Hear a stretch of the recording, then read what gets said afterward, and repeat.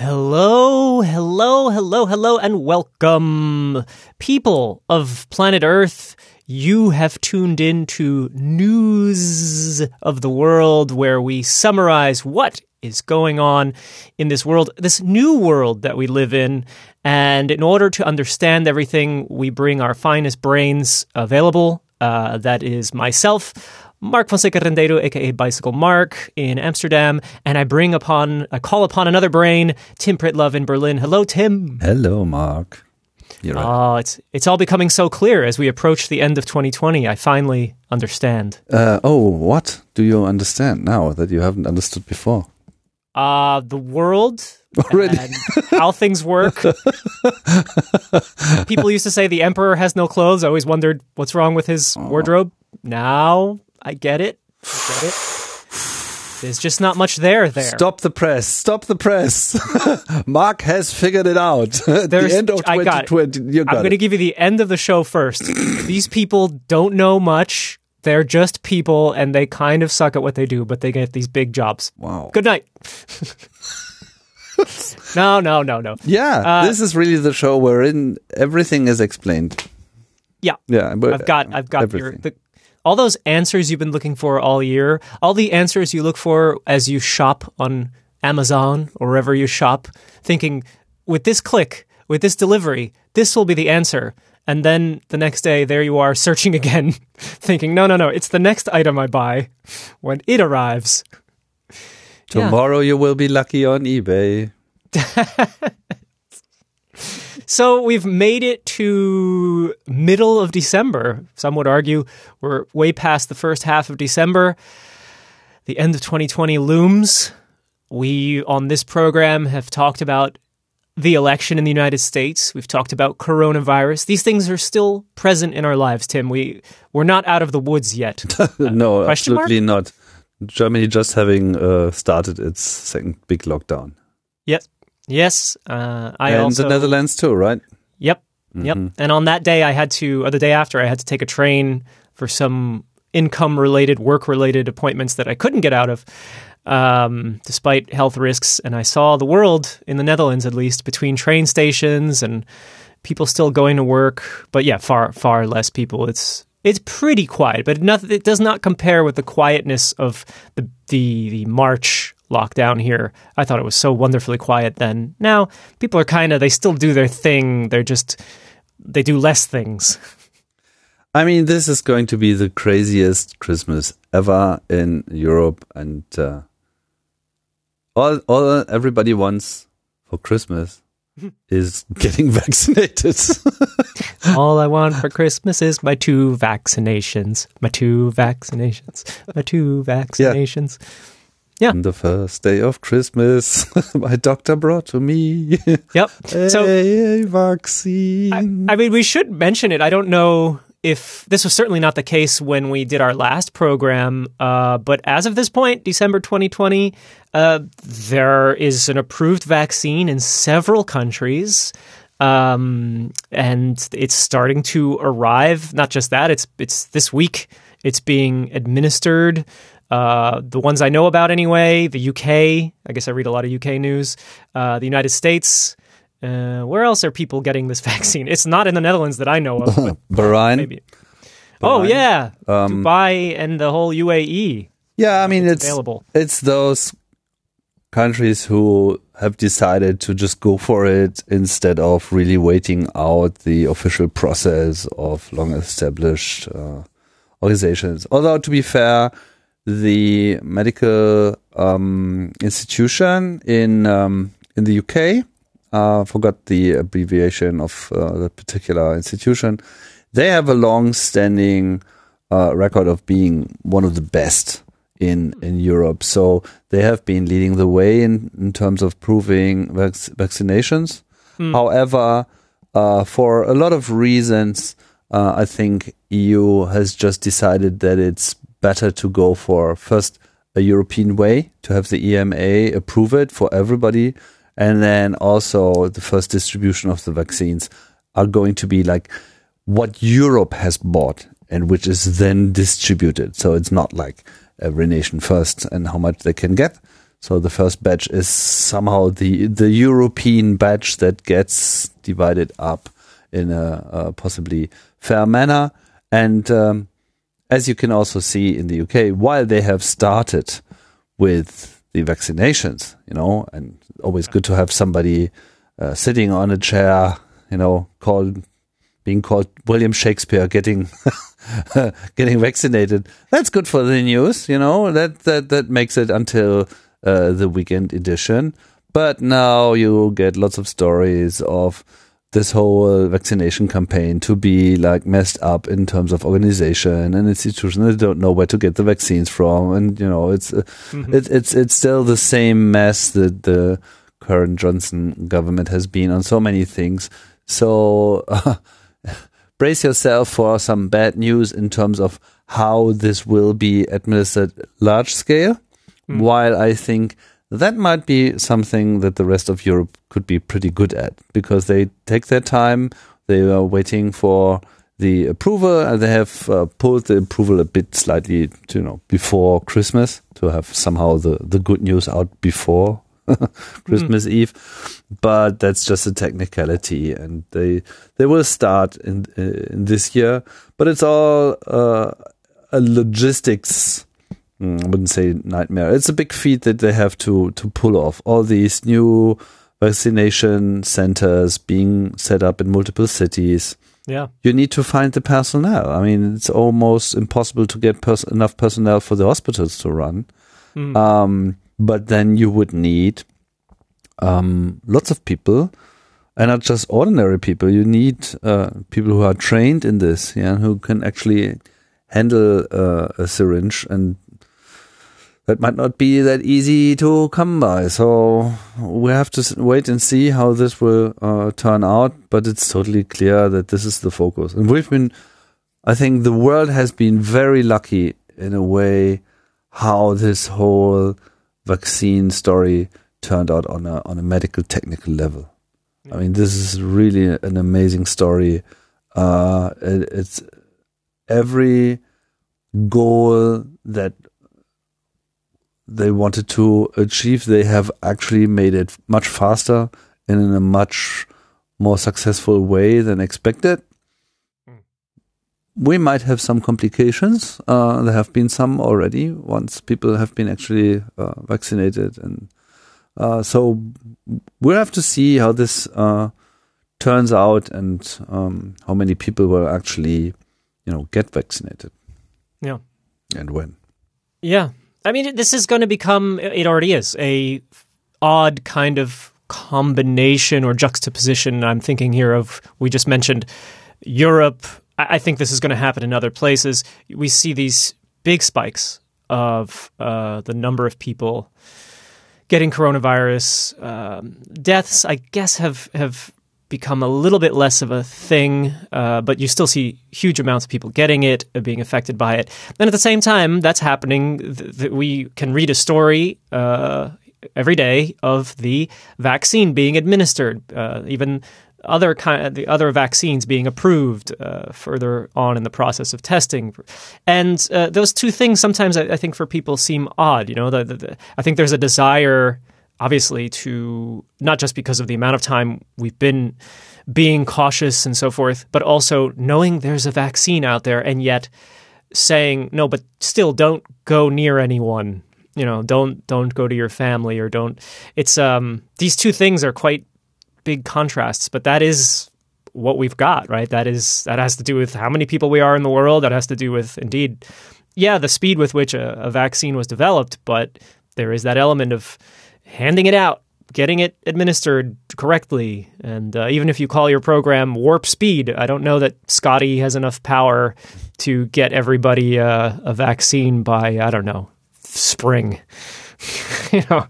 Yeah, certainly not everybody, because that's just the problem with distribution. I mean, you just have to divide the number of people living in your country by the amount of doses you can hand out every single day. There you have it. It's going to take months, and depending on how good it works, how many doses can actually be produced, it could take even longer. Hey, Tim, do you think, here's a question, like to have our questions and news of the world. Do you think there will be we already have a medical passport in our world. I have one, but that has always been for going to places in the world where yellow fever, Ebola, whatever, is a thing to show that I have certain vaccinations. Do you think this, let's take the European scale, for example, will become a thing that you have to have some kind of medical proof that you have especially for the coronavirus, that you have a vaccine you've taken? I could see that coming. Yes, I could see that coming. I mean, look at countries like Taiwan or New Zealand, Islands, of course. Same applies, I think, to Vietnam and many other East Asian countries. They have done a pretty good job. I mean, they're basically on zero COVID. There's nothing. There's no known cases. They have some every now and then, but that's all people arriving, and they're usually caught during quarantine. So the numbers count, but it's not actually endangering the society. So they have set up their procedures. They've basically done the right thing. They still are hit by the overall downturn of the economy worldwide, but they haven't really destroyed much more than this. They are capable of coping with it without being limited in what they can do by the virus itself on their own ground. So now that the world is supposedly opening up, will they, they want to change it. They want to have tourists there, but they can choose. It's like, you want to go to the to a zero COVID country? Yeah, you're welcome. Where's your vaccination? Oh, you don't have one? Well, then consider Spain. So it's like, US, you choose. Yeah. We don't care. We're going to be capable of selecting the tourists. We've made it until here. So I can definitely see that coming. I think it's morally correct. It's ethically correct, especially given the fact, or is it a fact? Well, it's not a fact now, but I think I really expect to see that these new mRNA vaccines that have been developed are both very effective and also are not going to create big trouble medical-wise. There might be some people, and that might be okay, First of all, there will be many different vaccines being developed. Right now we have like 5, 6, 7 vaccines that are in the phase 3 trial period. So they are going to come out until February, and they're all working. They're basically doing the same thing, but they are achieving it in a different way. So we will see that people are going to react to the vaccination itself in a slightly different way. So there will be other options. And even more so in the future. So if then, you could still set your rules to something like, okay, if there is some medical proof that you can't be vaccinated for some reasons, then you have to go through quarantine. Yeah. Yeah, that's it. It becomes the way. It's the way, and then you have to pay for it, and you choose. So I see that coming, and I don't really think it's a bad thing. No, and actually, when I think about it, it's not something we've never seen before. Actually, if people talk about it like, oh, it's a whole brave new world, but this exists for many countries. Yeah, I mean that's a usual thing. If you go to French Guiana, you have to be vaccinated for yellow fever and all that stuff. Yeah, people, you guys are always going out to French Guiana just for fun. And if you're an anti-vaxxer, you're also an anti-tourist. That's a coalition. Yes. Speaking of coalitions, I mean, as we've said, some things are not quite finished. And in this case, there is the U.S. election. There is. We have to talk in multiple tenses. Of course, Joe Biden the vice president, a former vice president of the United States, was elected, to the presidency of the United States. This week saw the Electoral College, what many conspiracy theorists will refer to as the real power in elections in the United States, or at least presidential elections. They gave their votes based on the results of the general election, and Biden, once again, wins. So that is interesting only insofar as there has been an attempt by the current president of the United States to influence that electoral college not to go with the general election results. It didn't happen. Essentially, and anyone who's checked a newspaper in the last, 2-3 weeks has seen that Trump's attempts to stop Biden from taking his place or getting awarded through all the official channels the presidency, none of them have worked. I think 86 judges at this point, 86 different cases, 86 judges and 50 court losses, including the Supreme Court. He just keeps losing, Trump does. So it would seem, as it has seemed, that we are closer to, indeed, Joe Biden come January getting the presidency. That's on January the 6th, right? Oh, I can't remember. So that's when they all meet at Congress, and then they have sort of to, I don't know what the official process is. They have to somehow, read the results out loud and therefore make it known that this is now a thing. Yes. There. Just a reminder, this is a thing. We weren't kidding. Yeah. Yes. The inauguration. Okay, and then there is the inauguration, which I think takes place 20th. Just after that. Yeah, 20th. Yeah. But see, there have been some references after the Electoral College. The question becomes, how can they being the people who don't want Biden to become president, don't want to accept the election results, anything else they can do legally? And apparently, and again, a lot of vague references to this, you can pursue it on your own, that there's a policy or a law maybe from the 1800s where the Senate, instead of just reading the result, sort of routine, could demand a vote to approve the results or somehow recognize the results. I don't think it's a black and white issue here. I think it's sort of it casts doubt on it would not be good for the election results. And they need 2 Republicans to do it. They need 2 Republicans to present that it should be a up and down vote.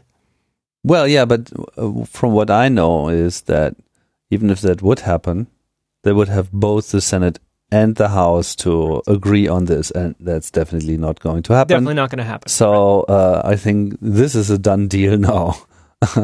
Yes, but they could do it just to continue this process of, let's put it into words.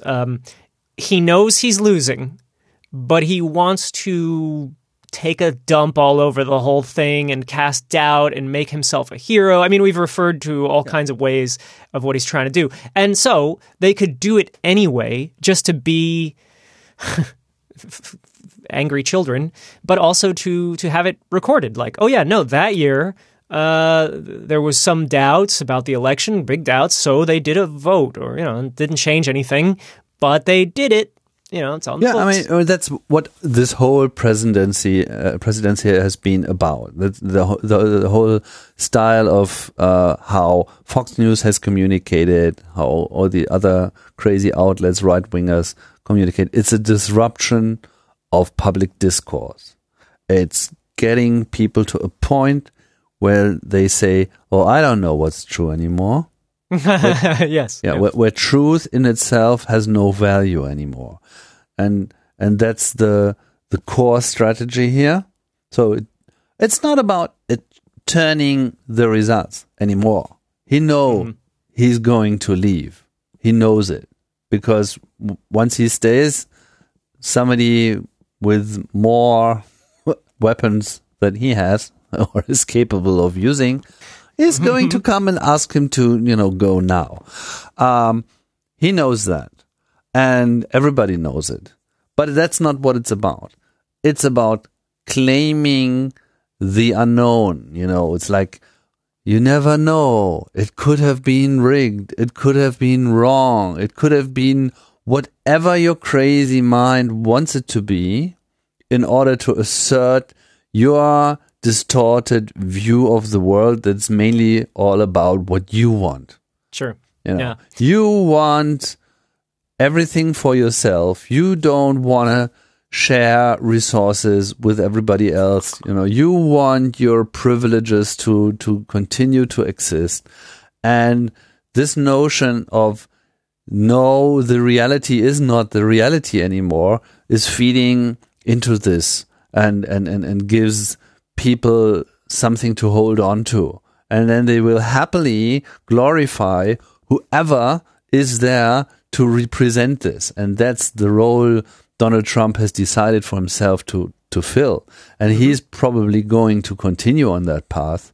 And it will be very interesting to see if the GOP, the grand old party, is going for this, or if they decide to return to their original base and fight it out in the middle, or if they're going the Trump way, which is you can only get even more crazier. You permanently have to put it up another notch, although you already have passed the maximum. Yeah, I mean, we know there's an expression in English that I do like, dining out on something. You do something and you dine out. I dined out on that story for months, for years. When something happens that becomes a sort of symbolic, motivating story. And this is certainly Trump setting up what he's going to dine out on, so to speak, or build the next few years on top of. And that is, I'm the guy who lost the corrupt election.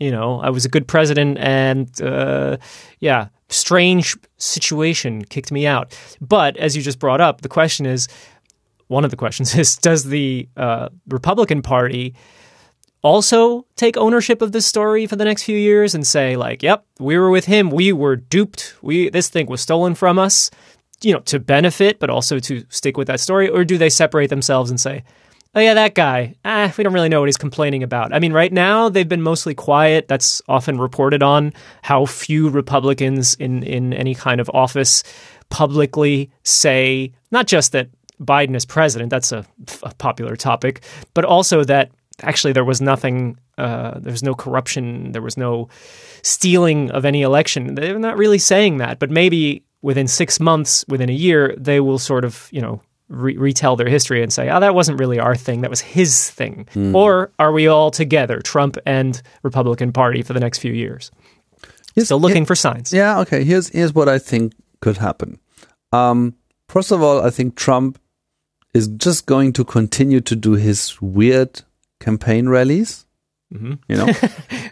just because he needs it to feel good.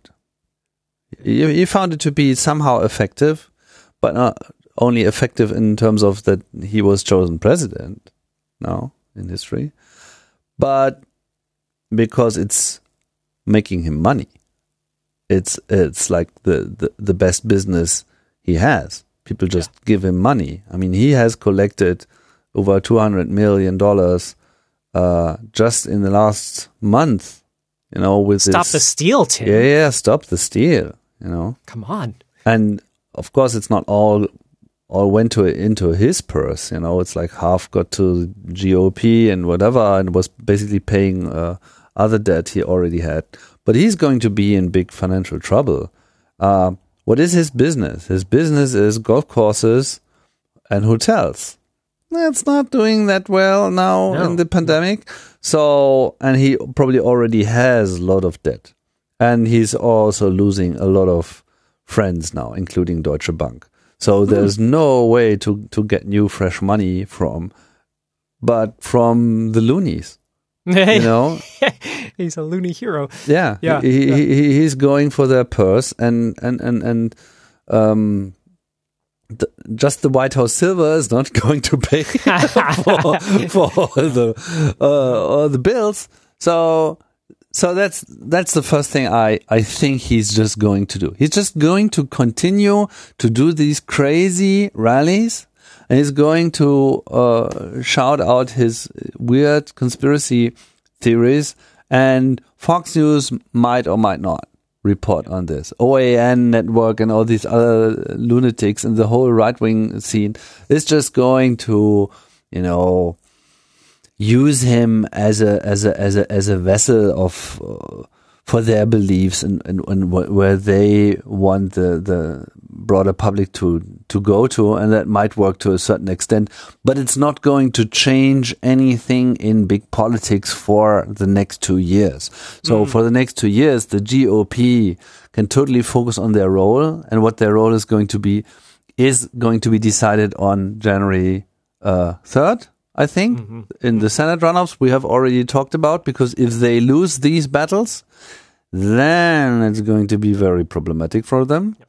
If they retain one seat, then they can continue this hardcore opposition craziness, and then they might use the Trump people to somehow, fire the media with the bullshit just to get through all the crazy shit, or at least prevent the Democrats of turning things into more reality based approaches.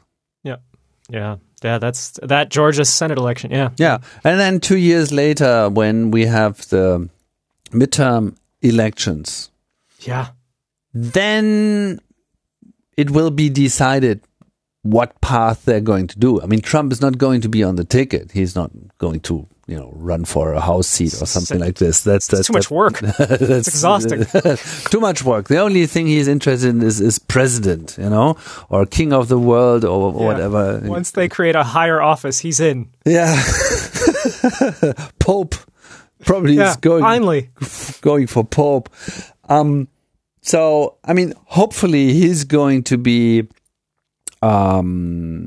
he's going to have deep trouble with New York police. He might have been committed for tax fraud and whatnot, so that he is out of the race anyway. That's like the good thing, and I think there's a good chance of this to happen. But so in 2 years' time, I think the GOP has to decide what they have to do. If they lose the Senate runoffs, they might dump him earlier, because then he's of no use at all. Right. Interesting. I picked it up on Politico today, talking about what happens in the next elections 2 years from now, 4 years from now. Little factoid is 38 of 50 states, which is basically accounting for 85% of the U.S. population. They will have governor elections for the governorships between 2021 and 2022. So a dozen states are potentially going to either stay Democrat or become Republican or vice versa. And that's also going to be, as you said, like a real moment of seeing where the country really is and who's going to be able to do things, what kind of agenda is going to be able to be brought forward. And I think there's a fair chance for the Democrats to make this work for them on a governor level, because they have learned a bit about getting people out to vote. Yeah. We've seen that in Georgia. We've seen it basically all over the US. I mean, Trump is bragging about having that there was never an incumbent president that got 75 million votes in the US.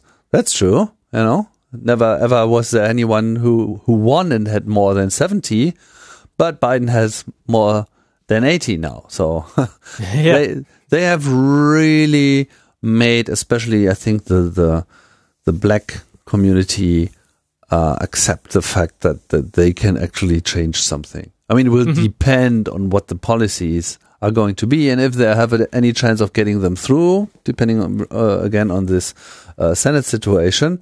But I think in general they have a point now, and they might be able to use that new power on a local level. Yeah, and some people thinking about the what policies they're going to put forward and why people voted for Biden, what they wanted to see. You and I have talked about how it's early yet, but it's time. The Biden cabinet, the people that are going to be in key positions, especially in the aftermath of a Trump presidency, where he put in people that were largely in their positions to slow things down, take away regulations. It was all about destroying stuff. So now you get a group of people that have potentially the power to, fix things, improve things, possibly do something bold and new, ? But, then again, we are talking about a Biden cabinet. I think I myself forget that sometimes. This is not the most dynamic, youthful, change the world kind of politics. This is a seasoned veteran. He's sort of made no secrets of that. We haven't been able to get a lot, if you're a progressive, out of him, or at least out of what he says. So everyone's looking at the cabinet appointments. I'm sure people have heard bits and pieces. Some of it is perhaps just too small to really focus on. But what we're seeing, generally speaking, are a lot of Obama administration veterans, some people even Clinton administration veterans, coming back in a slightly different position, but going with what we had looked for, expected. There is this element of women and people of color in positions, though not always in the top positions. Sometimes in the smaller cabinets, I've seen some complaints that the smaller cabinet positions are often people of color and women so far. But what I see is indeed not much in terms of different, not much in terms of someone who hasn't already done this kind of job. But indeed, yes, women, people of color, Democrats, obviously. I don't think I've yet seen the sort of Republican included, but I'm sure he's going to do it because he is a person who has a lot of friends on both sides of the aisle for all his years in office. This week we saw Secretary of Energy, which is essentially Secretary of Nuclear Stuff, is the former governor, Michigan Governor Jennifer Granholm. Apparently she's really into electric cars. I mean, it's Michigan, car building. Mm-hmm. But it's a funny thing for a office that's, I'm sure it has influence over things like standards with cars and such, but also like nuclear energy. And that's, for me, such a big question, risk, concern. And, there we have someone with potentially not much on that issue. And then we had the former presidential candidate, Mayor Pete Buttigieg, is now going to be the Secretary of Transportation. So if you've ever been to, Grand Rapids, Michigan, what's his city? I guess everything is going to look like that now, but I have no idea what that town is like. But there he is, former president, maybe the first former presidential candidate getting a cabinet position. Really? I think so. I haven't checked my work on that one. Well, Clinton was Secretary of State, wasn't she? Yeah, but no cabinet position for Clinton, for Biden yet. We haven't seen, some people thought Elizabeth Warren. No, I mean under Obama or. Oh, yeah, I mean the first one in the Biden cabinet. Yeah, from that whole crew. Okay, yeah. Back. Well, Kamala Harris. Of course. Indeed, fair enough. Yes. That is the highest possible former rival. So here we have another former rival, different kind, I would say, more of a. Well, everybody's a little bit. I want to use the word neoliberal. I know that some Biden supporters would be offended, so it's not my point to offend you, but it is that this is someone with a background who is not not a socialist in the sense of not about expanding the public sector necessarily. He's into potentially the selling and increasing of income and sort of public-private partnerships. We'll see. Who else of that list of candidates for what's the official name of Biden's cabinet? No. What have all the others been like in the pre-elections? Forgot the. The other names? No.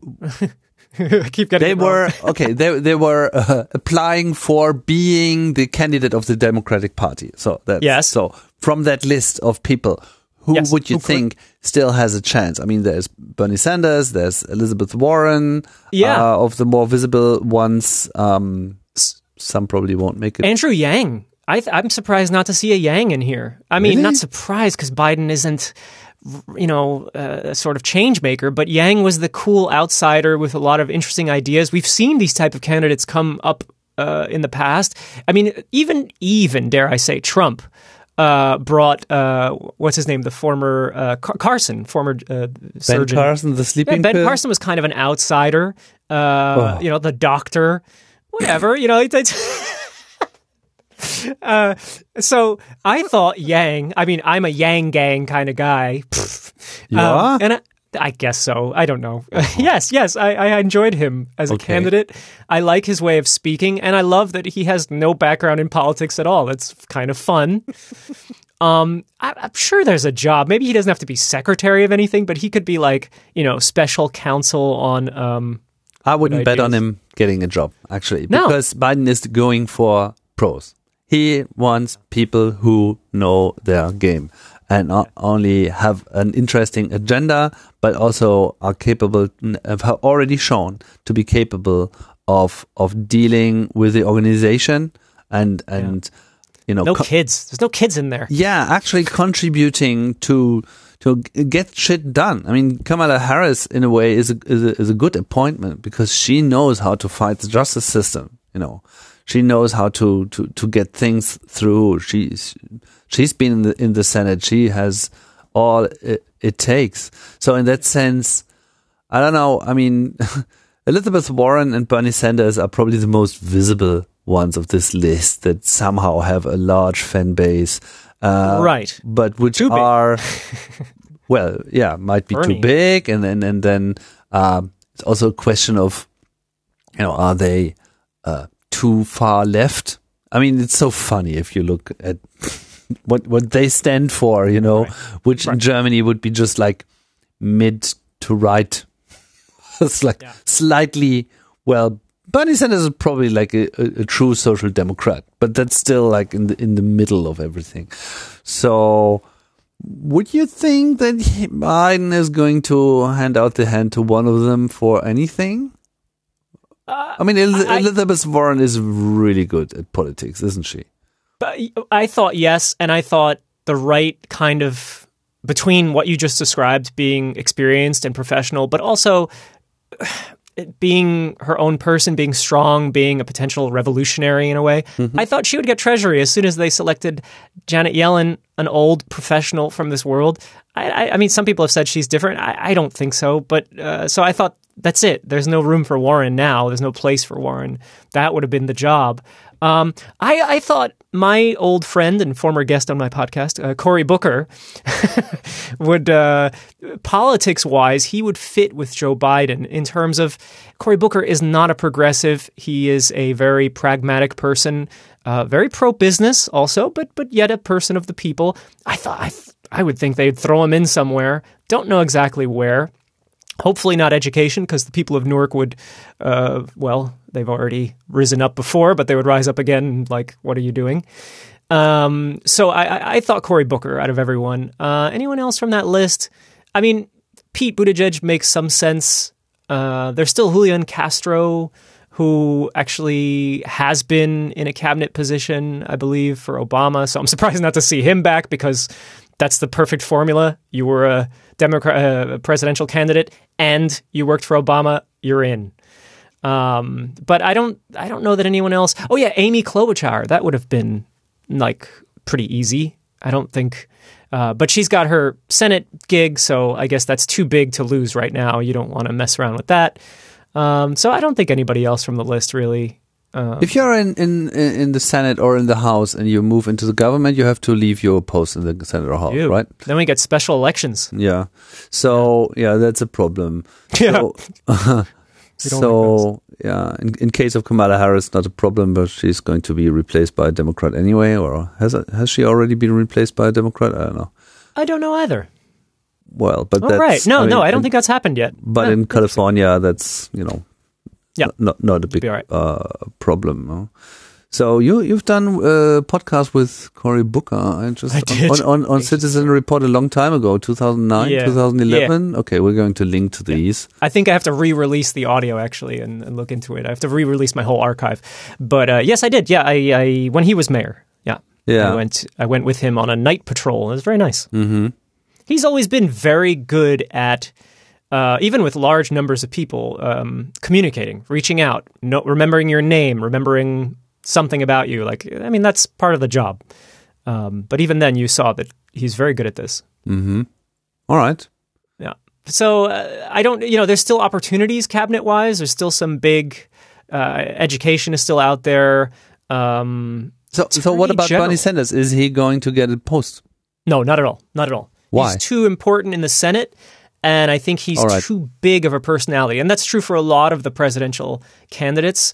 Beto O'Rourke, too big. These personalities are very big. They want a future. I'm not Sanders, but O'Rourke wants a future in the party, maybe without being a Joe Biden person. But for Buttigieg, it's the right step, isn't it? I mean, he's been been mayor. That's not much. He made a brand out of it, and I think he did it in a good way. If you have somehow had your personal love affair with Yang, which I found confusing, Love, I wouldn't, but yeah, go ahead. Yeah, well. I loved him in the debates. I really loved him in the debates. Yeah, and I loved the debates, and especially the interviews, and the way he has introduced himself and injected into the media system, the way, Pete Buttigieg did it. I think he had, or has, a certain style that I haven't seen so many other people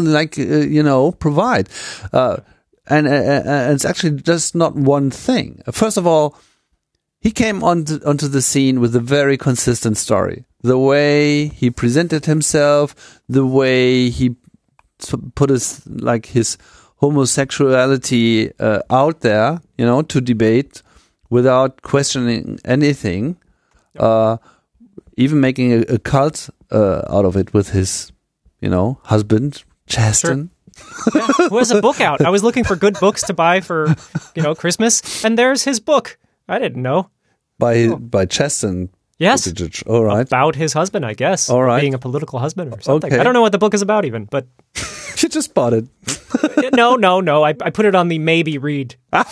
Everything's a maybe read for me. So is Obama's book. Okay, put it on your Amazon wish list and then people can buy it. It's just behind Matthew McConaughey's book, which I want to read. Yeah, but then he came out with his presidential campaign, and it was well done. I mean, just the design of it just, all those details. But when he... And then he brought it to a certain point. He had a success. I mean, he was second place in Ohio and so on.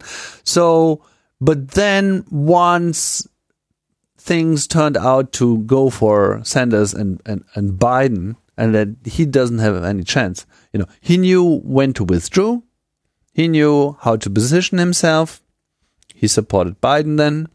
He closed his mouth for a while. And then when things were decided, and it was just about Biden versus Trump, he had these extraordinary appearances on Fox News. Have you seen that? No. I mean, nobody even tried to go on Fox News. But he was on, you really have to review that. That was just pure excellence. I mean, he was there, listening to all this bullshit of Fox and Friends and all the other commentators, and he was listening to them and putting out his answers, and it was like bang, bang, bang, kill switch. I mean, he turned the arguments around in a way, and not saying that changed a lot, but he wasn't even accepting this position of being a Democrat. So just to accept the bullshit. No, he was just turning the arguments around and putting it against Trump. And just the look on the moderators' faces, these Fox News moderators, after he spit out his answer, it's just like pure gold. That's really something you want to hang on your wall. And I just say, well done, sir. I mean, you might not be your policies might not totally hit it, he has like weird opinion on Medicare for all on this thing. So I'm probably more left leaning in that sense. But the style, his execution, yeah. That's just good, and I think that's what Biden wants. That's a kind of fits. Yeah, it totally fits the suits he wants to show to the public. And from what I understand, which is not that much, but the Democratic Party sees him as important for their future. Oh, and yeah. That's not always true with every candidate, but they've invested in him, and there's something there in terms of like, hey, not this year, but, and if you do this job, good. This, already many of the articles said being Secretary of Transportation could help you with people of color and the poor, because we all, every working class family really cares about who's Secretary of Transportation. But what is Secretary of Transportation actually doing? What's the what does it mean? Transportation, is it also infrastructure, bridges, building stuff? Yes. I mean, there's certain states' power, of course. There's a limit to the federal power, but there's something there. Yes, you can have. For example, I remember, if you can remember back, Tim, you've been to New York. So we've got tunnels and we've got bridges. And the whole problem, if you've ever been to Manhattan, is if you want to come from New Jersey, which is where double the population basically comes from for working, it's a lot of people, and there hasn't been any improvement. So there used to be this proposal to build another tunnel, I think possibly more than one. And it would be very expensive these days to build a tunnel between New Jersey and New York. And it would have required federal money, to my understanding.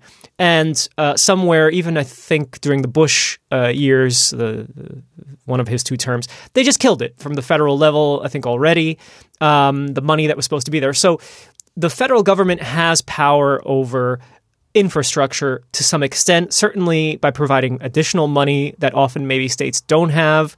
Then priorities, perhaps. I know that the Obama administration tried to prioritize high-speed rail, at least as a vision for the future, and they laid out 3 or 4 different places. California was probably the most likely candidate where there could be high-speed rail lines that would receive federal funding. So there's certainly some influence over what the country does transportation-wise.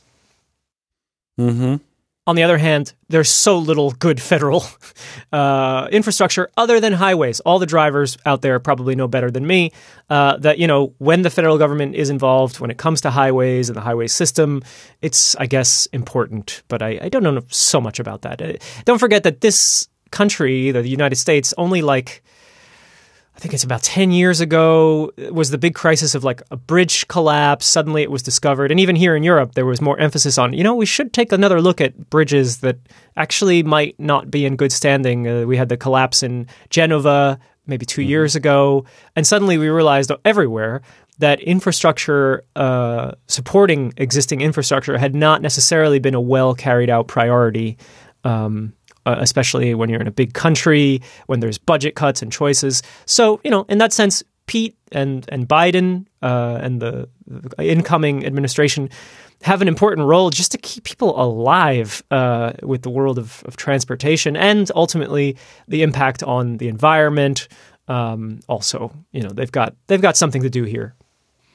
So we shall see. But yeah, I don't know if any of these other. It is interesting to look at the Democrats list to see who could get another cabinet position. Maybe there's room for one more. One of the smaller ones. There was Tom Steyer, who was like a money person who helped fund a lot of the campaign against Donald Trump in terms of the impeachment, and he was a sort of middle of the road kind of Democrat candidate, very friendly, not too big, and I could see him maybe getting a job too, but Tom's an old white guy. Maybe that's not exactly what we want if we're Biden.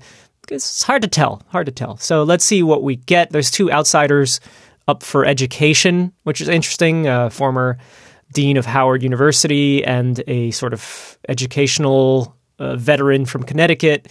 There would actually be people who didn't work for Obama who could come in and be somewhat different, and that's education. I mean, it would really be important these days, especially after Betsy DeVos, which has been a particularly anti-public education secretary. Not that the federal government has that much power, but they've got their federal grants, and it says something. So you mentioned that he might still add one or two Republicans to this cabinet, and I think the names that are most likely passed around are John Kasich from Ohio, I guess. Yeah, he campaigned for Biden even. Yeah. Yeah, and he's been anti-Trump for a long time, like one of the few. And the other from Utah, the former presidential candidate. What's his name? Romney. Mitt Romney. Yeah. All right. So, what about Romney? He's in Senate still. Yeah. Too important of an ally in a weird way, or someone you could work with in the Senate. It's funny how now, Senate has become so important that you don't necessarily want to disturb that. Yeah, he might be a solution for situations, even if they only win one of the runoffs. Yes. Mm-hmm. Yep. Could be. That's going to be interesting, because I think the chance of, I haven't looked at the sort of odds, the Vegas betting and everything, but I'm sure that there's a decent chance that we could have a split Senate. And that's when it'll become interesting, as they say, for reaching across the aisle. And, who's someone who doesn't need to toe the party line about never working with Democrats, but actually would. Yeah. All right. So what about the Senate runoffs? How is it going? Well, I mean, early voting has started, as I've understood it, this week. Of course, the actual elections is still, the first week of January? It's definitely January, so it's amazing how early voting starts. But that's apparently, what early voting is all about. It's true. Capital E on that one. Mm-hmm. So apparently, it's not expected to have as high of a turnout because, it's when you compare stuff with the Trump-Biden show, I mean, how do you live up to that? So on the one hand, you don't expect the same turnout. On the other hand, it's well known how important this is. I think even for the average person in Georgia right now, the whole world is watching the result of this election. And there has been a very high demand, again, in Corona times, for mail-in voting. And once again, this puts the risk, and it's already happening, there are legal challenges before any votes are counted, to have certain kinds of mail-in vote-in errors and stuff thrown out altogether. There's room here, obviously, for more doubt. And this has become the thing. In a time of heavy mail-in voting, point to it and say, oh, you don't know what that is, or, ooh, that wasn't done well. So both parties are, and the state, I would call it its own party, because the state of Georgia doesn't want to be humiliated.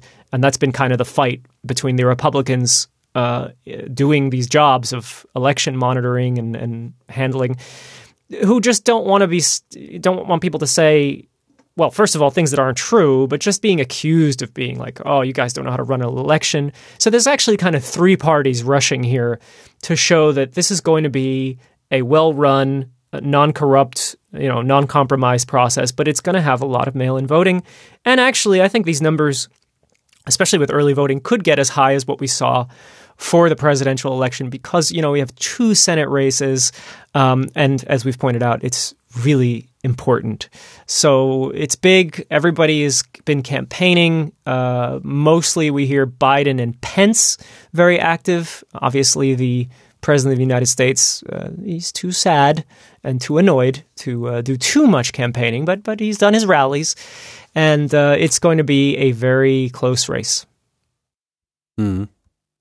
And and the stories are coming out about legal challenges, and I don't know if any of them will hold up, but I don't think they're as easy to knock out as the ones that Trump has put forward. I think these might be more clever and more well organized and carried out with better lawyers to say, look, if you do this on an envelope accidentally, if you mark this ballot, it's out. It's out. I mean, I think we could see a more successful campaign of throwing out votes as they're being counted or just before they're counted. So that's also something. So these two races are Perdue against Jon Ossoff, Ossoff being the Democratic candidate, and Kelly Loeffler. Kelly Loeffler against Warnock. Yeah. What's his first name? I don't know. Ooh, I don't know. I always know him as the Reverend Warnock. Warnock. Oh, yeah, the Reverend. Okay. So looking at the polling at 5:38, yeah, you're right. It's close. It's like all of them are around 48% something. And it's totally open. Yeah. And I wonder what motivates, are Republican voters extra motivated now to make a point now that they have lost to the Democrats on a state level for the presidential elections? Or is it that they might be more frustrated and say like, whatever? I think it's the first. I think that this could be a rallying point. Look, there are plenty of Republicans that are tired of Trump, but they still believe in their party and their politics. Maybe they've bought into the stories of like that this Biden administration is going to be too radical, no matter what they see in terms of speeches and cabinet positions that point to the opposite. But either way, even if they don't think they're going to be too radical, it's not their party that has won the presidential race. That's clear, or at least it's clear enough. This could be a rallying point. So I think that they're going to be fine in terms of turnout. I think that they'll be just as strong as they've ever been able to be in Georgia, which usually means a win for the Republicans. I'm curious here if maybe I haven't dove too deeply into who Kelly Loeffler is, a little bit into Perdue. I get the impression she's not that great of a candidate. Look, that doesn't matter. I mean, look who's president. But I think we could have a split here. And I think the Republicans will turn out because it's become a rallying point, no matter how extreme you are. For the rallying point for the people that say, what a terrible theft. But it's also just a rallying point for people who say, forget Trump, forget the presidency. The Senate is the power, and we want to control these guys for the next 4 years, and then we get someone better for who we've had. This is the bridge to another Republican president, potentially. Yeah, but then you also have incoming new superhero Stacey Abrams, and yes, her super skill to organize. Apparently, she has brought so many new voters to the polls, and that's the reason. And I think they also might have a run. It might be open, but it is truly open. It could really swing one way or the other. And in around 2 weeks' time, we know more about this. Here's what I don't remember, and you have 538 open, Tim.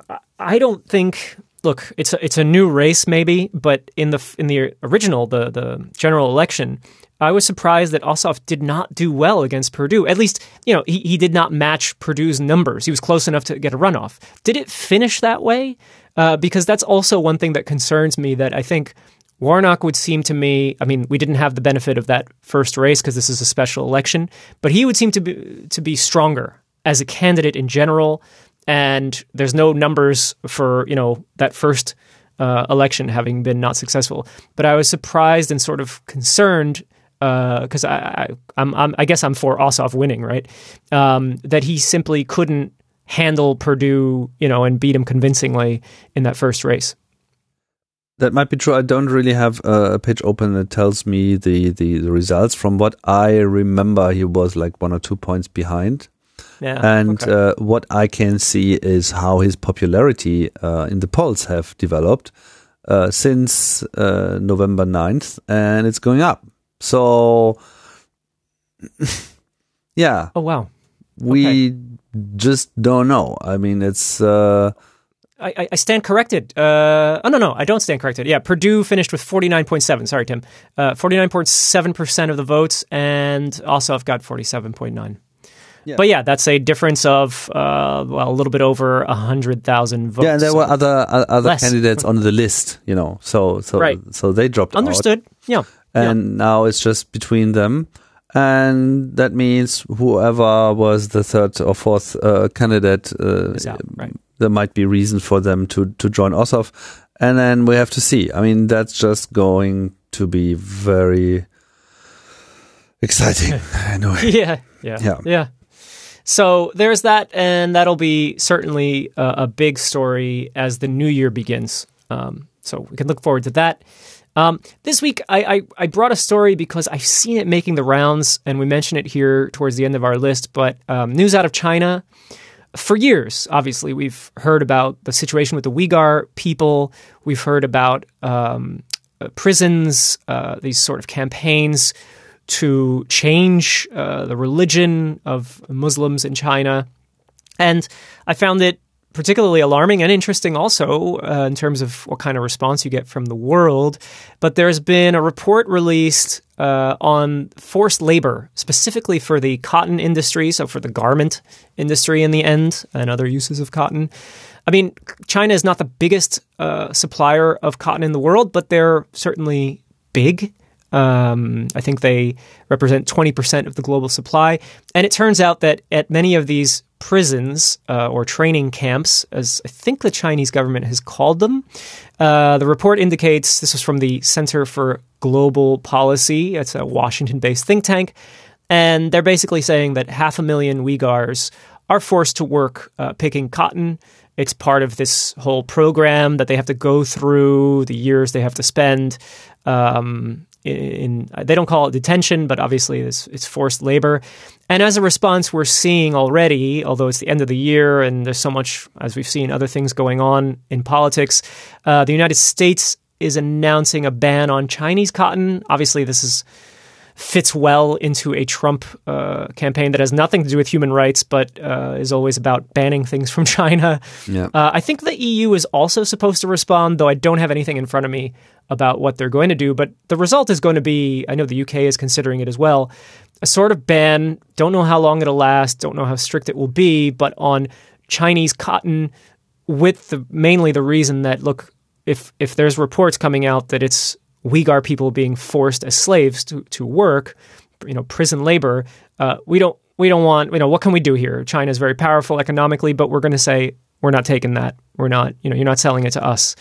These kind of reports have been coming for years now, and the Chinese government will always respond by saying it's not true. It's a very difficult area to get accurate information, and it's even more difficult to actually do something to change what is happening. But here we obviously see governments using their economic power to make a statement. And I think that's certainly something. I mean, it's just a tough opponent to go against. It's a tough thing to change. So we'll include a link to the stories, but I bet many people have seen some mention of it in the last few weeks. Uyghur labor and cotton. Keep an eye out for it. That doesn't really seem that the West has a big influence right now on anything of China's internal politics. I mean, they're just shrugging it off and saying like, yeah, who are you, Mm-hmm. Come on, deal with the pandemic, losers. yes. And you don't understand, and that's... Yeah, they'll often say, you don't understand, or that's not the situation, and it's misinformation. Yeah, and we probably do not understand. I mean, I'm pretty convinced that these reports are mostly true. There's bad things going on without having any particular knowledge about this, but that's obvious, and China doesn't really have a good track record. Tibet is also a source of big trouble for decades now. So that's basically out in the open. And I mean, if the West is coming and say like, oh, your human rights record is so bad. Sorry, but Saudi Arabia, that's your best buddy. Don't tell me anything about human rights records. So it's a hollow argument somehow coming from the US, from the West, and also Europe in a way.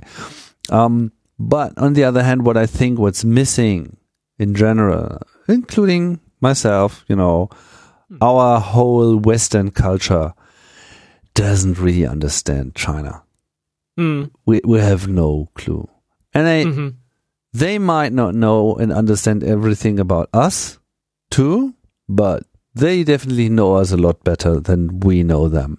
Yeah, that's interesting. Yes, yeah. And that's one of the big problems, that we are incapable. I mean, Trump was somehow the Late Show with Stephen Colbert stopped even mentioning his name anymore, and that's probably something we should do, because that's just an extra time. But in general, I mean, Obama was somehow on an interesting path with dealing out this Pacific international trade deal, which then more or less failed because of Trump, because he knew that the influence of China is just going to be bigger, and something has to be done about this if you want to have this conversation open. That's past, but I think we somehow have to accept China is there. We have to accept that China has a different approach to society. We don't like it in some respects, but there's also a lot to dislike from our systems too. Probably not so much about Germany and Netherlands, although details. There are things, but we've talked about so many things that are going pretty badly in the US in general. I mean, look at the prison situation and so on. The list is really long. So who are we to judge? An otherwise well-functioning system of 1 billion people, who's even capable of dealing with pandemics. Yeah. Well, and this is where organizations with people on the ground, certainly whistleblowers when you can get them, this is where anyone who functions as a teacher, whether it's culture, whether it's politics, language, certainly, all these people are very important, because these are the bridges to help us understand the country, what they're doing, and not to just, I don't think that's what you were saying, Tim, but not to just say, yeah, China's different, so we're not going to, we're not going to do anything here, or we're not going to respond. Maybe it's not prison labor, or so on. So it's the attempt to, indeed, as you point out, limited understanding on our part, I think, but also to know when to respond, to know when something is happening, and then have some options, which is tough, indeed, with such a powerful nation, especially economically. I think it's interesting, people used to say, I feel like in the 90s in the US, people would say, Chinese economy is getting bigger, Chinese population is getting bigger in the future. And it was sort of a cliche thing to say, everyone will speak Chinese because it'll be such an important language, the way English is now. And I was just thinking about that, imagine we are already in the future, and what ends up happening is not that actually everyone speaks Chinese, but indeed that China is the economic powerhouse of the world. What a disadvantage for everyone else that isn't in China and speaks Chinese, right? Like, we sort of missed out on a key part. If this is the economic engine of the world, or at least one of them, not speaking their language or understanding their culture puts us at a tremendous, disadvantage, and it's just bad for everyone involved, because we just don't understand enough. Meanwhile, we have the US, between language, between culture, I would argue people outside the US do understand it very well, have been able to. We should all learn Mandarin. In the end, yes. And ironically, that may not happen, not ironically, but, at such a large scale as it probably should. Yeah. No. I don't know. Well, large scale, that's something that's going to grow slowly, but at least, you have to fund programs, you have to, new people who want to get into sinology, they should just be able to do that, and it's just going to be ever more interesting. And then, I think the tipping point is probably going to be a point in the future where Chinese culture really matters a lot to us, and that's we're slowly getting there with the social networks, with TikTok. That's basically a Chinese teaching network, tool. That has shown us a new style. We can shrug it off and say, like, but that's just funny videos with kids, you know. Yeah. We should do that, of course, because it has tremendous potential and is already influencing the world, and things are going to accelerate from here on. So expect more Chinese content to come. We've already used to South Korea being a source of, you know, tremendous pop culture when it comes to music. That's something we've already accepted somehow. You know, we know that the biggest boy band in the world is not from the US, not from the UK. They sing also in English, but that's not what their success is built on. And other things are going to happen. It was the Japanese were like kind of first with the manga tradition. So, and we are going to see more that is from China as well. Yeah. It's probably already there. We're just not seeing it. And that's something that is hopefully going to bring us closer together. And yeah. Interesting. So let's see how the new year is, and if it's one of more understanding and more transparency. Who knows? I think I might end today on that note of the China and the things going on in China. I am hopeful that as we approach the end of the year, Tim, we could still do an end of the year type program as we have traditionally, where we sort of, I don't know how we'll do it right now, but look at some themes from this year. Summarize this year in one show. Stay tuned for that, dear listeners. Thank you for being subscribed so you can get that. No, we do have that great tradition, though. Yeah. Yeah. Hit the bell icon, kids. All right. So until next time, thank you so much, by the way, for all the feedback and I see the stuff on Twitter, obviously, as well, with people just either retweeting or commenting. Or I know that you had a Meta-Ebene anniversary, and man, did that get a lot of happy anniversaries. And then I got mentioned in there, so I was like, oh, I feel like I'm having an anniversary. So happy late anniversary, Tim. Yeah. Yeah. For your do you call it your production company? How I call it? Your podcast network? Well, it's Meta-Ebene. That's what it is. It's what it is. Yeah. It's everywhere. It is. It's above everything. This is the way. This is the way. All right. So until next time, thanks so much for listening, everyone. And you can find us in all the usual places if you're not already subscribed. Find News with a Z of the world out there on the internets. Shall we say it, Tim? See you next time. See you next time. Bye. Bye.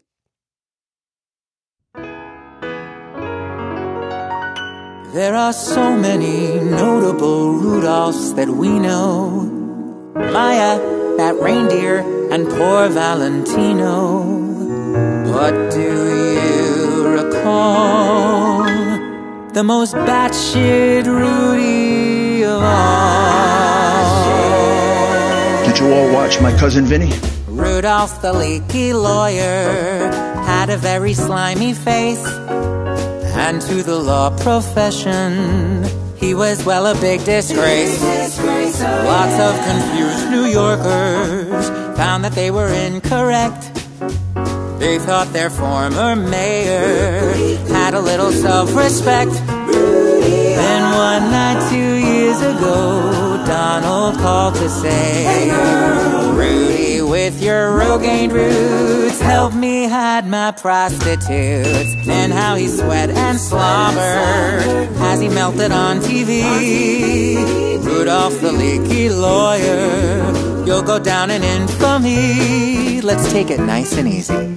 Get it? Rudy. He says to her, how many fingers do I got up? Rudy. I know crimes, I can smell them. Rudy, he is batshit, yeah he is. Rudolph the leaky lawyer had a pair of crazy eyes. And while he spread corona, he was also spreading lies. Oh, how the whole world mocked him, though he kept his dress shirts tucked. He couldn't tell poor Donald, pack it up, cause babe, you're failing to overturn this election. Still each day for months on end, Donald texted, hey, Rudy, with your fart so free, let's go screw democracy. How that dripping doormat bend to Donald's every whim. Rudolph the leaky lawyer, you'll go down in flames with him. You'll go down in flames with him. You'll go down. Yes, you'll go down. You'll go down. Jingle bells, white padded cells, lock them all away. I know crimes. I can smell them. Ugh, honey, that ain't crimes. Maybe when you do it, it is.